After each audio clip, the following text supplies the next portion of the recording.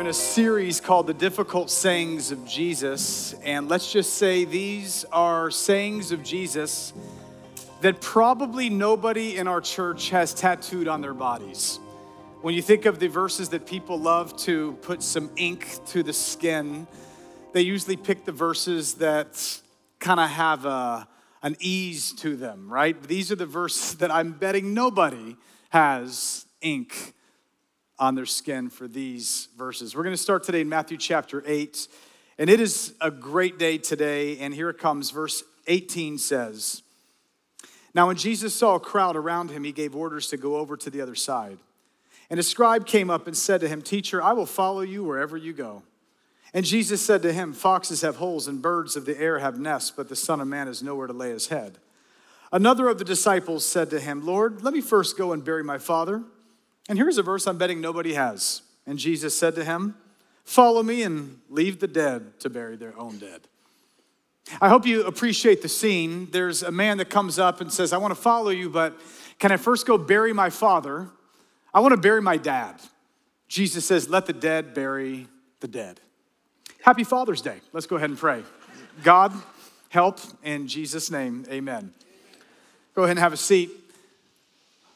A little while ago, I was out of town and I have a wallet. I carry a leather wallet, and my wallet was completely used up. Its lifespan was dead. It was probably dead about 3 years ago. It was staining the pants that I wore and dropping things that were put inside of it, and it was bad. And so I went to a mall in the city where I was, and I wanted just to go find a wallet. I have not searched or shopped for a wallet in a very long time. So I ended up in a store, and I was just like, you know what, I just need a wallet. How bad can this be? So I walk into this store to go find a wallet, and it was a store I'd never been in, to be honest with you. I'd never been in this store. And I walked in, and strangely, it was a store where there were no prices on any of the items, which was a little odd. I was like, well, that's strange, and I didn't recognize the name of the store, Louis Vuitton or something like that, but I'm just playing. I recognized the name, but I had never been in the store. And so I go up, and I was looking, and they had maybe 10 or 15 different male wallets, and I just found one. I said, "Man, I will take that one." And she's like, "Are you sure you want this one?" I'm like, "Yeah, no, I want this one." And anyway, so I take the thing, and she starts to get it. I'm like, well, real quick, so how much is this thing? Now, I do not even want to tell you the last time I bought a wallet, how much I paid for it, but when she announced that the price was $895, I couldn't help but say back to her, for $895, the wallet needs to jump in my lap and lick my face. I was like, and she's like, "Sir, that's the price." I'm like, and at that moment, all I wanted to do was to get out of that store, even though I had already said, "I'll take it." And today we're coming to a passage where Jesus talks to two individuals that are claiming that they want to follow him, and he seems to be saying, "I'm not so sure you know what you're signing up for when you say you want to follow me." And I want us to jump into this because when it comes to following Jesus, I often read this, especially when I was a new Christian. And when Jesus says to a man that just wants to go bury his dad, "Let the dead bury the dead," it felt so confusing, if not rude and harsh.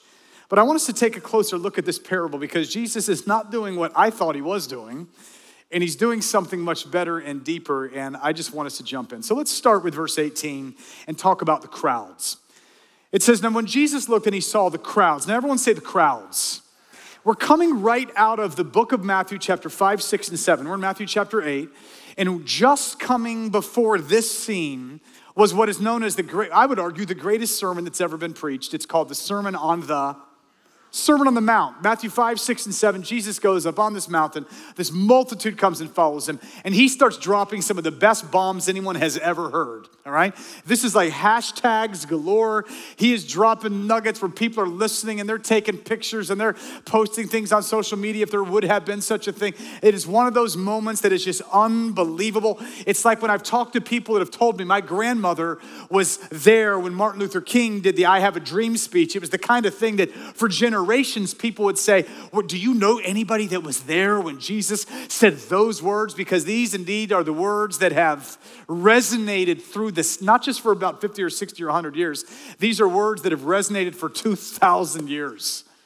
This Sermon on the Mount was unbelievable.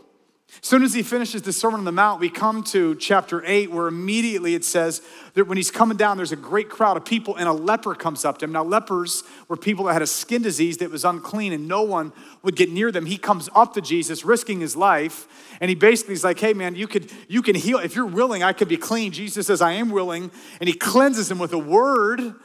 And he says, now, don't go tell anybody. Just go show yourself to the priest, which was always weird because imagine in the room right now, someone walks up full of some disease, like someone's got some airborne disease, and they walk up and everyone's freaking out. I just say, be clean in Jesus' name. And everyone's like freaking out, like, whoa, this guy shouldn't be here. And I'm like, hey, no, don't go tell anybody.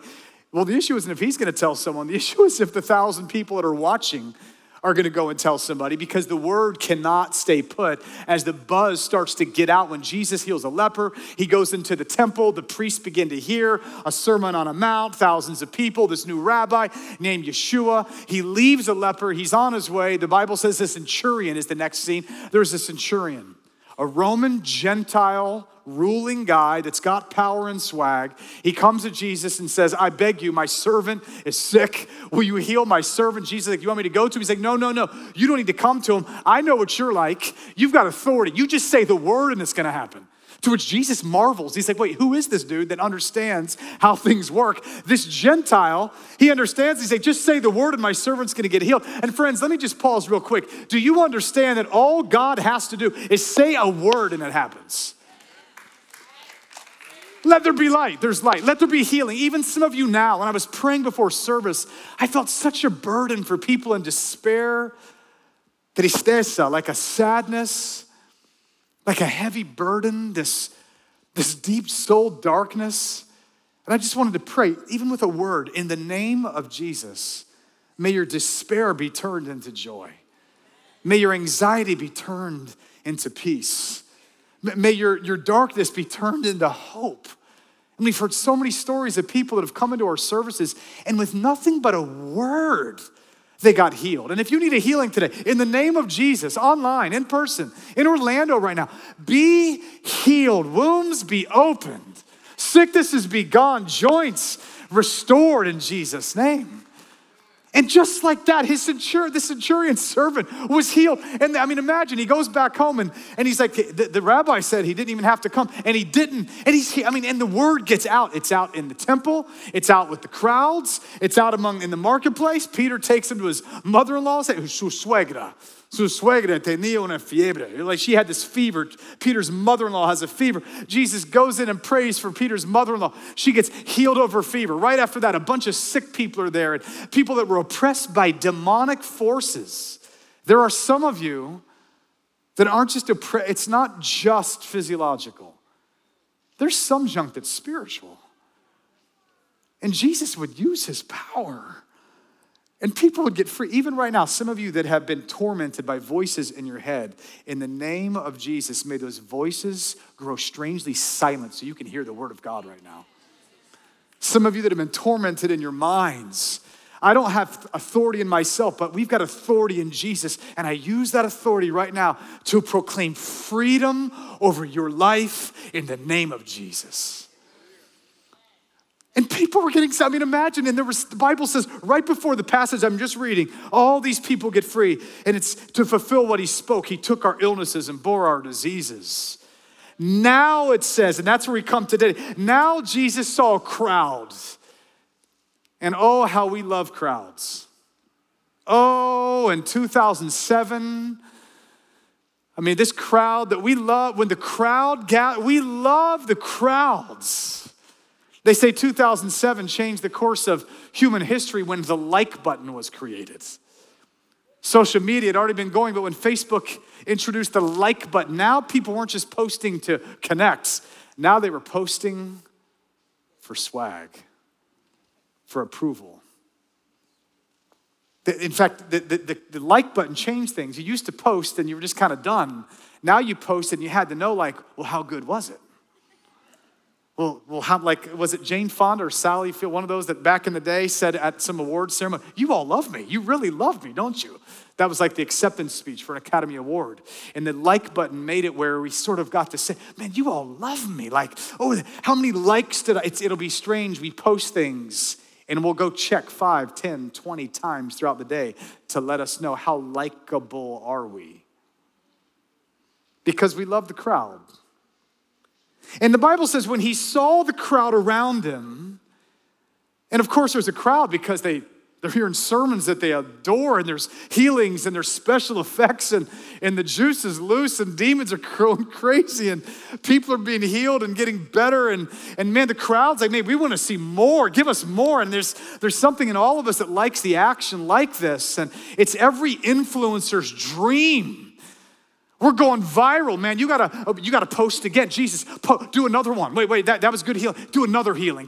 Cast out another demon. You got another sermon ready? Because we need another one. We gotta bring this momentum that we've got. We need to sustain the momentum. I saw this, Jesus. I was watching marketing.com, desperatemarketer.com. What you gotta do is strike it while it's hot. You gotta seize the moment. There's no substitute for momentum in business. And Jesus, if we're gonna build this business called the kingdom of you, we're going to have to make you, Jesus, do it again. And it's every influencer's dream Jesus, we're identifying the key people. We're going to have everyone post things online at just the right time to keep the crowd. We need the crowd to get bigger. We need it to get stronger. Bigger is better. Jesus, let's do it. And the crowds are buzzing, the glowers, there's glow of the followers. And then Jesus says something so crazy, confusing, it's nuts. With the crowd all around him on this side of Galilee, he says, let's go to the other side. And I realize it's hard for us to understand what the other side feels like in the 21st century when we hop on our mopeds and bicycles and cars and trains and planes, and we can get down to the Caribbean in half a day, and we can drive to we can get down to the Key West in 6 hours, and we can go to Disney World and back on the same day. And so for us that are so mobile, it's a little hard to understand the first century immobility where the average person never leaves like a few miles of where they are. Furthermore, on the other side of this Sea of Galilee, the Sea of Tiberias, was this other side that was much less clean than the side they were on. It had smells and flavors and sounds that weren't like what they were used to. In fact, we're going to find out because when Jesus gets there, there's going to be some demon-possessed people that he's going to have to deal with that are very unclean, and they're Jewish, and there's a lot more Gentile, and it's a lot of the people that are on the other side that we'd call the other side of the tracks. They'd call the other side of the sea. By the way, a little quick time out. Anyone that wants to go to Israel next summer or next year, we'll be going to Israel as soon as Passover's over. I'll be leading a trip over there, and we'll see the Sea of Galilee. We'll be in these places and doing that. If any of you, there's probably 15 to 16, 18 spots left. If you want to call to me or talk to Samara if any of you want to do that trip. But it's that kind of a thing where they're like, let's go to this other side. And when you get to that other side, it's like, wait, what, Jesus, you're squashing the momentum. I can almost imagine his disciples saying, Jesus, bad move. This isn't how you build a movement. This isn't how you change the world. Because we in the world that we live in are so convinced that the crowd validates what we do, that we fail to understand that sometimes the most important things in life are utterly missed by the crowd and caught by the few. Hey, Nazi Germany, even if you did vote for Adolf Hitler to become the ruler of that country, that the popular opinion of the crowd does not necessarily mean the choice you made was right. Hey, United States of America, just because the crowd says one thing or another is good and right and true does not make it good and right and true, because that which is good is that which is right in the eyes of God. The crowd is a terrible determiner of when something is right or true. And social media has utterly deceived us with its algorithms to make us think things are right that are not. And Jesus seems to be saying to us, listen, guys, I get it. You think you are doing the right. They're like, Jesus, your ways are not our ways. To which he's like, you got it. My ways are not your ways. And so right on the way to get in a boat to go to the other side, two guys come up to him. I don't know what their names are. One is a scribe, one's a disciple. The scribe comes up to him, and someone give me a name. Let's name him just so we can get a little. What's a good name for a scribe? George. George the scribe. Okay, I like that. George. Everyone say, what's up, George? So we got George the scribe that comes up to Jesus, and it's a strange thing. Jesus says, we're going to the other side, and a scribe whose name was says to him, teacher, I will follow you wherever you go. Now, it's kind of difficult for us to appreciate how cool it would have felt to have a scribe show up. But 90% of the population probably was illiterate. Scribes were both illiterate. They could read and they could write, and they were educated in the swag of the day, in the sway of the day. He was an expert in the law, the Torah, the law of Moses. So in what had been a theocracy, in a world that was led by the religion, I just want you catching, this is something like Justin Bieber walks into one of our services. Beyonce walks into a service. LeBron James walks into a service. Taylor Swift walks into one of the services. One of the great, whoever it is on whatever show that you like, they walk in, and imagine they walk up to the front and they come up and they say to the preacher, imagine LeBron saying, yo, I want to follow Jesus wherever he leads me. And at that point, Peter and John and James are like, we'll take it. Yes, the answer is yes. The answer is thank you, Your Majesty, King James. The answer is thank you. Taylor, thank you, Justin. The beeps are thank you. Yes, we've got a special seat for you because we love celebrities, don't we? Oh, we love them. People would be taking out their phones. People would be like, oh, look. They'd be posting. It would be, all over. Do you guys see who's talking to the teacher now? Do you guys see? And we are so, man, when Justin Bieber got baptized with some NBA stars at some celebrity church up in New York, man, it was all over, man. Everyone's like, whoa. And everyone's like, oh my gosh, if Christianity could become cool, isn't that what we need?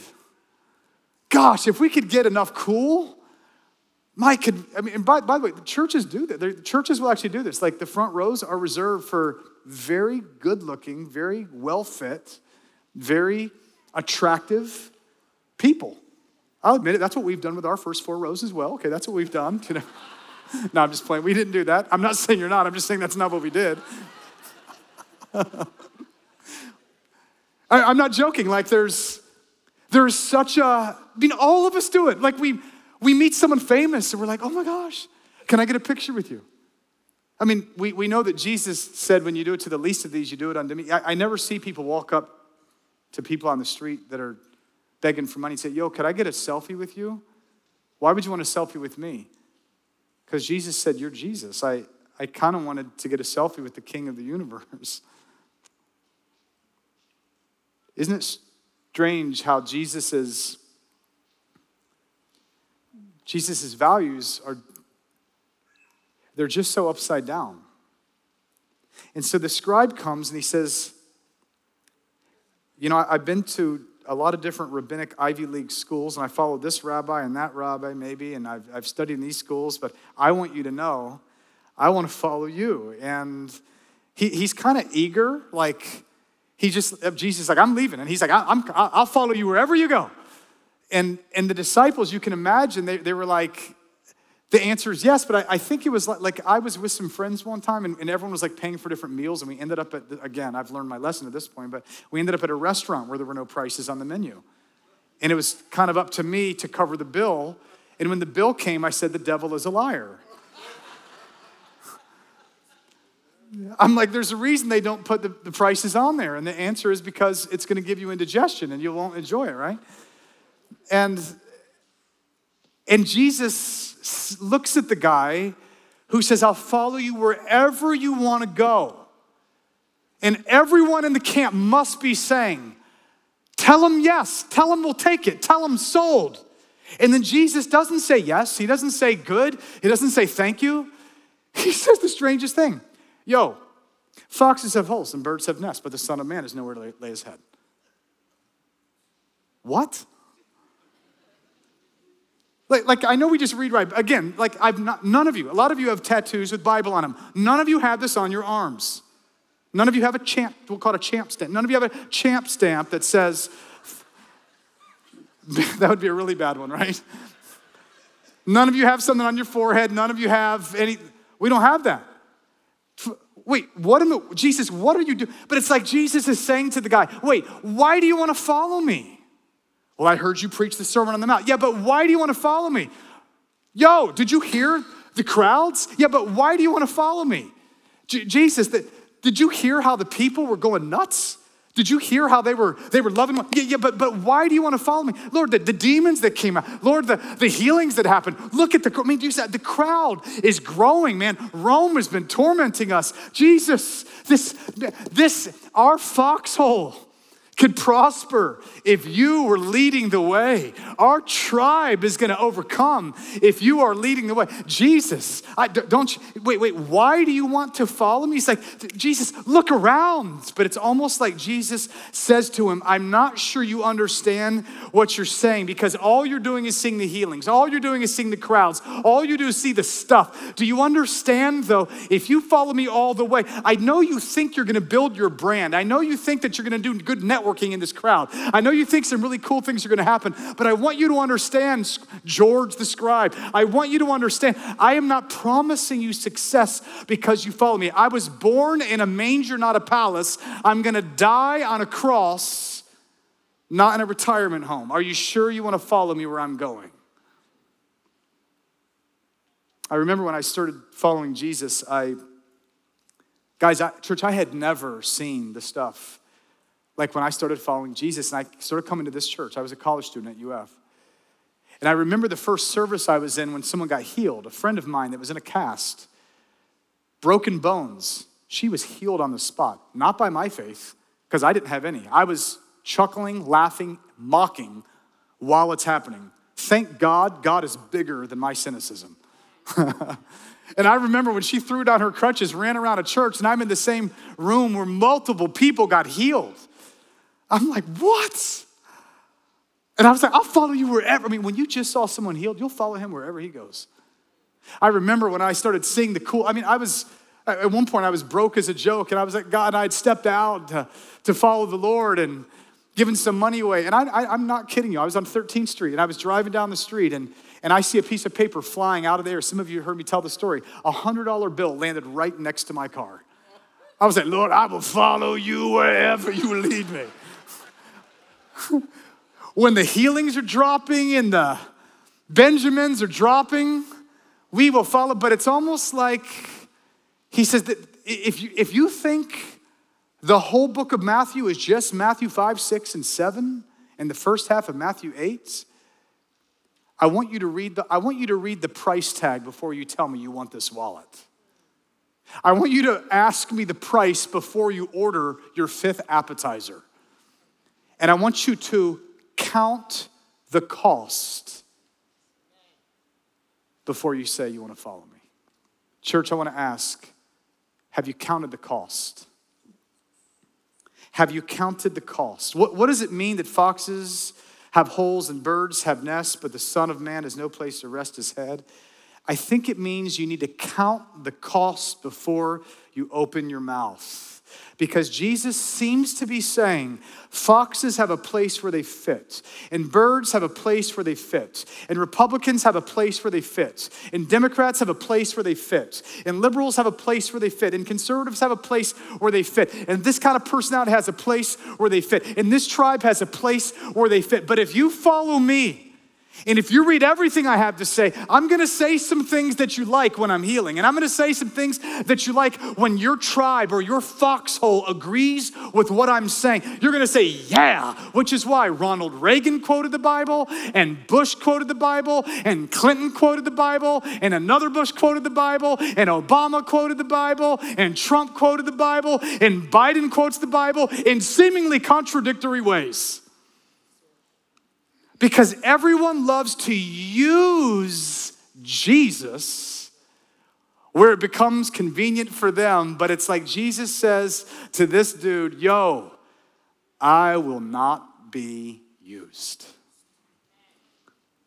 Because I know you think I'm a rabbi, and I am, but I'm also a king. And for foxes to have no place to rest their head means, number one, you need to count the cost. Jesus says, if you follow me, you are joining a whole new tribe. To follow Jesus means you will belong nowhere on this earth. You're always gonna feel restless. You will be, if you are at home on this earth, something is wrong. If you are at home at the Republican National Convention or at the Democratic National Convention, something is wrong. Something in you should be going on, that you love your life, you love God, you love his presence, you love your family, but you are longing for his kingdom to come.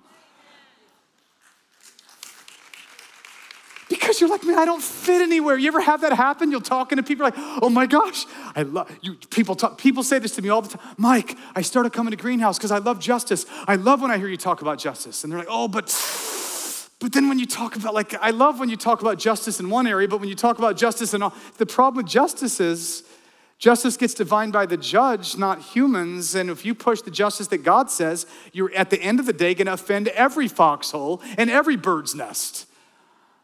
And what happens is people are like, yo, you got to stay in your lane. So we want preachers to like shout for our foxhole, but whisper for other people's bird's nests. The problem with the kingdom of heaven is that it offends every foxhole and bird's nest eventually. And Jesus says, are you sure that's what you want, Scribe George?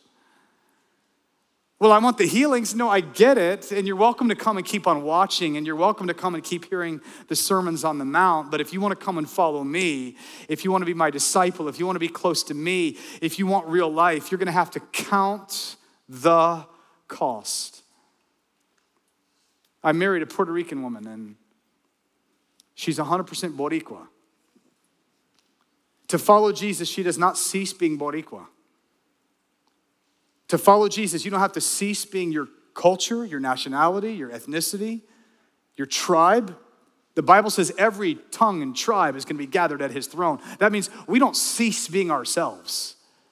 But it does mean that our chiefest and deepest identity becomes not Boricua. It becomes, I'm a child of God. Ruthie, is that true? So she's absolutely Puerto Rican. But her Puerto Rican reality, her Puerto Rican culture, her Puerto Rican backdrop, everything, it bows itself to the kingdom of Jesus, who says, I do not have a place to rest. Count the cost. Which is why when I talk to so many marriages that fail, and I'll hear husbands and wives say, yo, I didn't sign up for this. To which I'm like, well, then what did you sign up for? Because I heard your vows. You know what no one says in their marriages, in their wedding vows? I take you for better or for pretty good. In a little bit of tiredness when I need a couple of lattes and in health. We don't really talk like that. We say things more like for better or worse. And then worse happens. And we're like, I didn't sign up for this. I'm like, you liar. We all said in our vows, like I've started telling people, any of you that do premarital with me, you already know, I'm like, would you consider changing the vows? Because could you go ahead, just consider making your vows something more like, yo, let's do it. Because we're like doing all these premeditated lies where it's almost like they get up there on that wedding day and they're like, and if you're a Christian and you're waiting, you're like, yeah. I'll say anything right now. I don't even know what I'm saying, but the answer is yes. And it's almost like Jesus is like, before you say your vows, listen to your vows. I'll follow you wherever you go. Are you sure? Are you going to follow him with your sexuality? Are you going to follow him with your money? Are you going to follow him with your bitterness toward people that have done you wrong? Are you going to follow him with people that hate you? And he said, if you follow me, I want you to love the people that hate you. Because I love the healings. I don't like when I need to be the healer. I love forgiveness. I don't like when I have to be the forgiver. Number one, count the cost. I think people in other countries do this very well. When I was in Pakistan, when they get baptized, they don't beg people to get baptized. Hey, if you get baptized, we'll give you some merch from the church. We'll give you a lollipop if you're a kid.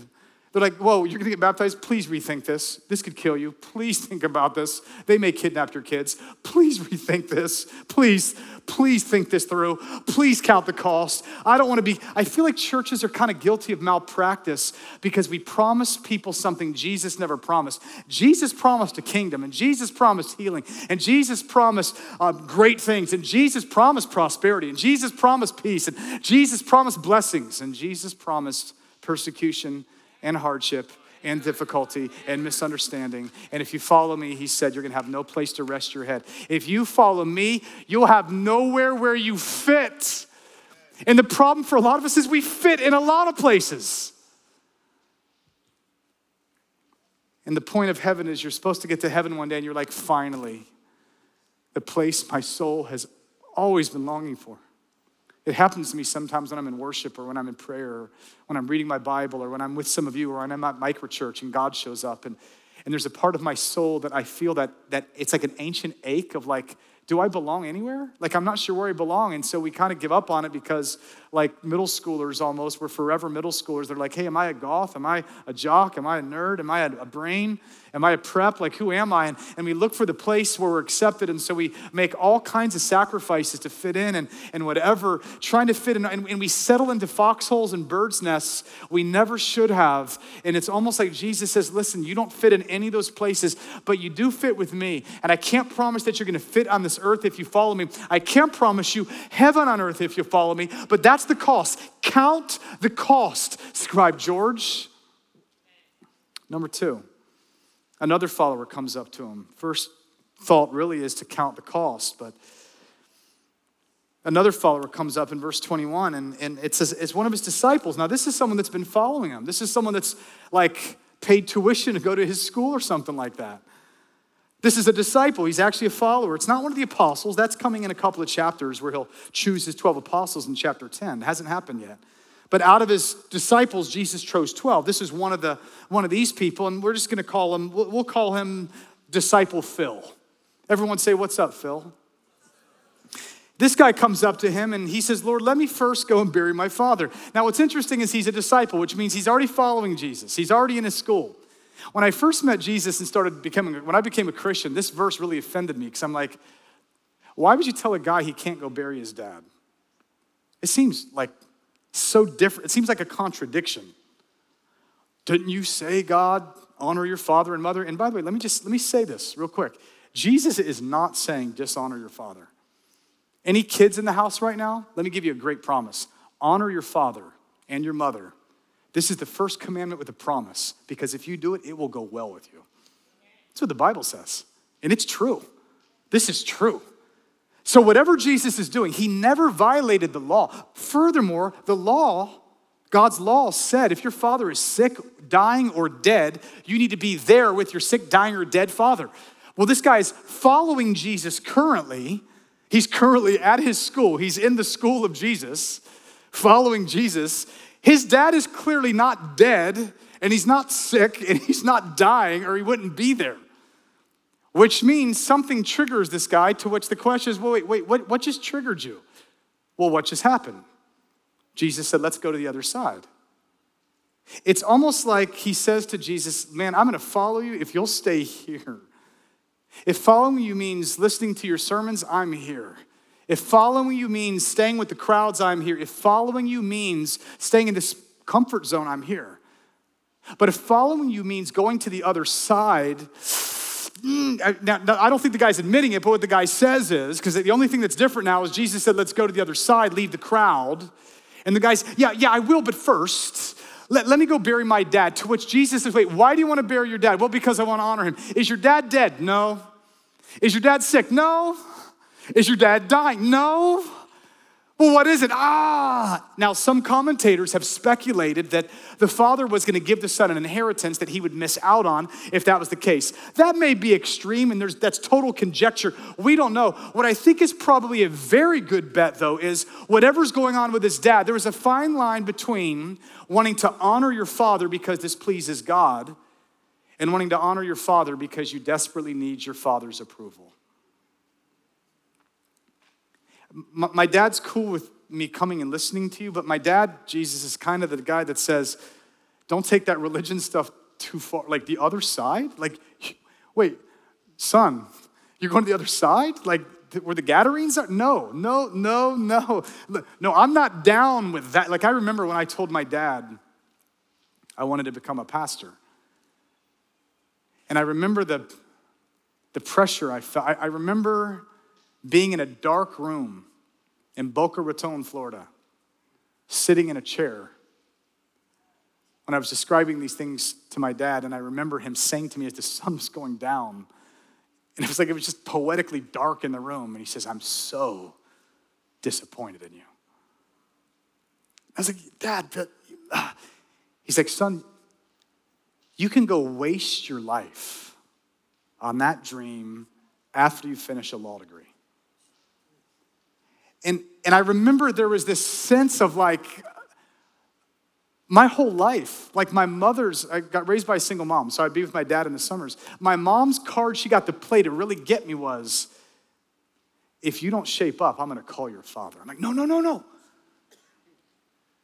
All I wanted was my dad's approval. That's all I needed in life. I was just like, man, if dad's happy. I mean, I would make grades. I remember when I was, Dad, I made honorable. Dad, I made deans. I mean, I would want my dad to, so when dad says, oh, there's a part of you that's like, again, I know that's not everyone, and I'm just saying there's something going on here when this guy, what does it mean to let the dead bury their dead? I think it means not I want you to dishonor your father in his death. I think God is saying, I want you to honor me even more than you honor him. I don't want you to dishonor your father. I don't want you to not love your father. I want you to love your father more than almost anyone in the world. But I want you to love me even more than you love your father. And I know you want your father's approval. But I want you to long for my approval even more. What does it mean to let the dead bury the dead? I think it means at some point you're gonna have to pay the price.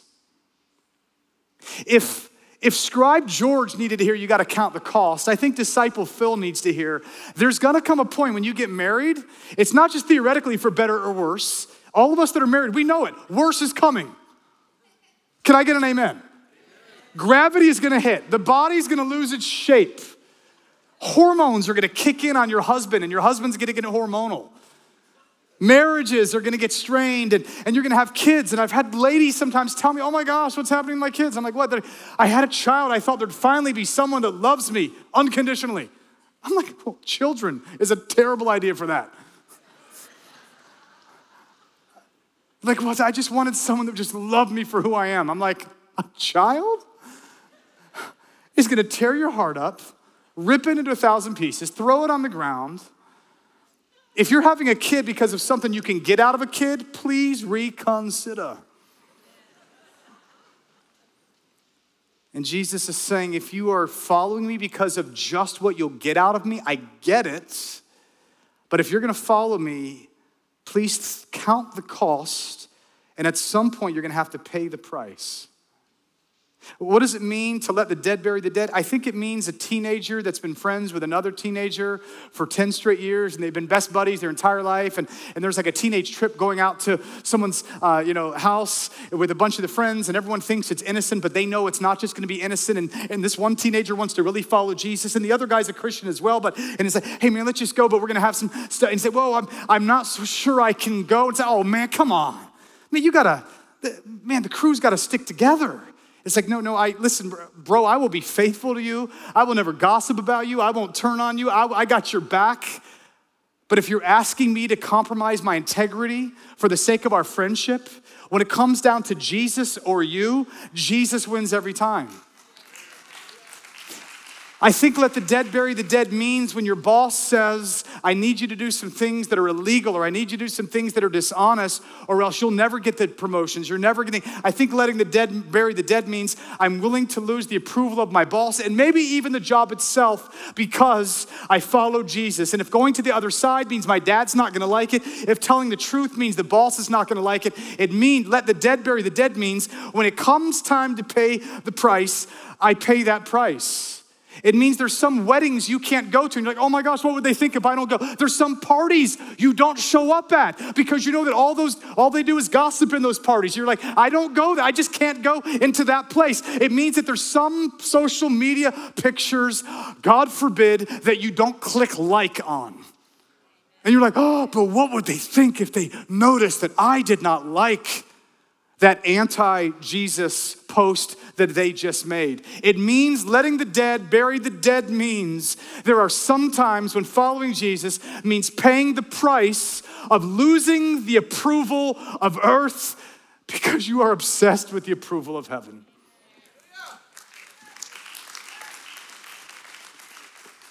It means when God convicts you, maybe there's something that you stole and you need to make it right and you go give it back. It means that maybe you've never been baptized and you know that to follow Jesus means repent and be baptized. And you keep on putting it off and just like this guy says, Lord, I'll follow you. Well, but first, but later. If you've never been baptized in water, come get baptized today. Don't postpone obedience one more hour. Let the dead bury the dead. Well, I wanted all my friends. We'll put it on video and let them watch. But some of us have postponed for 8 months now, waiting for the right friends to get here. And Jesus is saying, when will I become the right friend? Because baptism is not just about you doing something in the eyes of someone else. It's you doing something in the eyes of the Lord. Mike, what's the big thought here today? It's simply this. I think there's a hasty scribe George in all of us that speaks before we think. And I think there's a reluctant disciple Phil in all of us that is slow to say yes and postpones. There's a part of all of us that wants to use Jesus to support our foxholes and use Jesus to gather our crowds and to use Jesus to do what we want him to do. But true discipleship is going to cost you everything. True discipleship is going to cost you everything. So why would anyone ever do it? Well, I'll just give you an illustration and bring this message to a close. In John chapter 6, Jesus had a big crowd. He had fed a bunch of people. He had multiplied food. He'd fed, there's thousands of people getting fed. A kid brings up some lunch and he feeds all these people. And feeds 5,000 people. 5,000 of them, at least men. And he feeds them, and there's a crowd, and the disciples are loving it, and the selfies are going, and the hashtags are going crazy. And then Jesus gets up and he opens his mouth and does some of the verses no one tattoos on their arms. He says, if you want to follow me, you're going to have to eat my flesh and drink my blood. Sick? And everyone starts to leave. And the longer he preaches, the more they leave. In fact, Jesus was such a great preacher that 5,000 people turns into 12, okay? Literally 4,988 people disappear. Jesus is looking at us, and Peter's like, yo, he's just joking. Jesus, do another miracle. Lord, walk on some water. Jesus, do something crazy. Do a special effect. Come on, God. But everyone leaves. They pour out their iced tea. They all take off, pick up their chairs, and leave. And then Peter's like, Lord, look. And then Jesus says an interesting thing to Peter. Peter, are you going to leave too? And it's really the question for all of us. Because the church has been disappointing, and the Hillsong documentary is disappointing, and celebrity Christianity is disappointing, and all the deconstruction is disappointing, and all the hypocrisy is disappointing, and all the failures is disappointing, and Christians that used to be strong that they're not anymore. It's just, there's so many excuses. And Jesus is like, are you going to take off too? And then Peter says this thing to me. It's one of my favorite places in the whole Bible. He's like, yo, where am I going to go? In other words, he's thought about this. Where am I going to go? You alone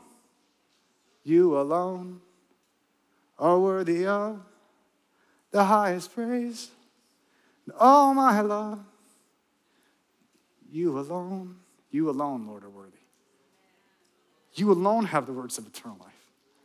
You alone can take my sin-stained heart and make it different. You alone can take all the abuse and the stuff that happened to me when I was a kid and the abuse that my uncle did. And you alone can take the wounds from my father or my mother, my friend. You alone can breathe. You alone in a minute can undo what a lifetime of Jesus, where else am I gonna go? I love this story because the scribe, we've got these two people, a scribe and a disciple, and the scribe, we never hear from him again. It's like, where did he go? We don't know. There's no book named after Scribe George. We never hear from him again. Apparently, nothing happened with this guy. He pieced out. But it's interesting because early church history tells us this disciple actually had a name. His name was Phil. Perhaps we might call him Philip. A lot of tradition says that this was actually a disciple named Philip that when asked to pay the price and count the cost, he did so. 2 chapters later, when Jesus is up on a mountain, he chooses 12. And one of them had the name Philip, who lost the approval of a crowd, but he gained the audience of the king.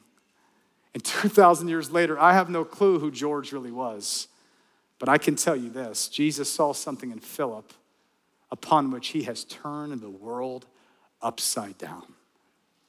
And I dream of us being a church that is willing to come to him, to count the cost and to pay that price. And when we get to the point where we're like, I'm not sure that I can, we reach that place where we're like, wait, why would I ever do that? And the answer is, because you alone are worthy of the highest praise and all my love. That's why when Jesus says, foxes have holes and birds have nests, but he drops the strange word, but the Son of Man has no place to rest his head. He's quoting from a theme of the Old Testament where I end, the Son of Man. Daniel chapter 7, there was one like the Son of Man who came, and to him was given dominion and glory and a kingdom that all peoples and nations and languages would serve him. His dominion is an everlasting dominion which shall not pass away, and his kingdom one that shall not be destroyed. See, as long as Jesus is just useful to you, at some point he won't be useful. At some point you'll lose a job. At some point a marriage is going to go bad. At some point the kids are not going to do what you want them to do. At some point life is going to be rough. And when Jesus ceases to be useful, if you only served him because he's useful, you'll be done, which is what we're seeing happen in mass. But there's some of us that have tasted and seen and we know we do not follow him because he's useful. We follow him because he's beautiful, because he is glorious, because our God is an awesome God who reigns from heaven above with wisdom and power and love. Our God is an awesome God. There are some of us that know that Jesus is not just the Son of God. He's the Son of Man. The Son of Man was the title given to let us know this is God who has become human. Who would do that? Do you see this? The gospel is that Jesus left his foxhole of heaven. He left his bird's nest, his security of heaven, to come to us, to go to the other side where the demon-possessed people like us were. Where the wrecks like us were. Where the messes like us. Come, we're going to the other side. You can imagine angels like, you're going to earth? You live in heaven? Yes, why would you go there? Because these people to me, they're not just made in my image. These people to me are beautiful. And Jesus comes to earth to go to a cross to pay the price for us because he loves us. And when the love of God that passes knowledge comes upon your soul and like, wait, you love me? Something happens when you're like, wait, why would you do that? And when Jesus ceases just being useful and he begins to be glorious and beautiful, you say, I'll follow you wherever you go, and mean it. And that's my dream for us. Dads, on Father's Day, follow Jesus. Follow Jesus. Tell your families, it's not just you'll go to hell if you don't follow him. Tell him how great he is. Is there anyone so beautiful as him? Is there anyone more glorious than him? Is there anyone greater than him? If there is, go follow him by all means. But he alone is worthy of the highest praise in all your love, in all your life.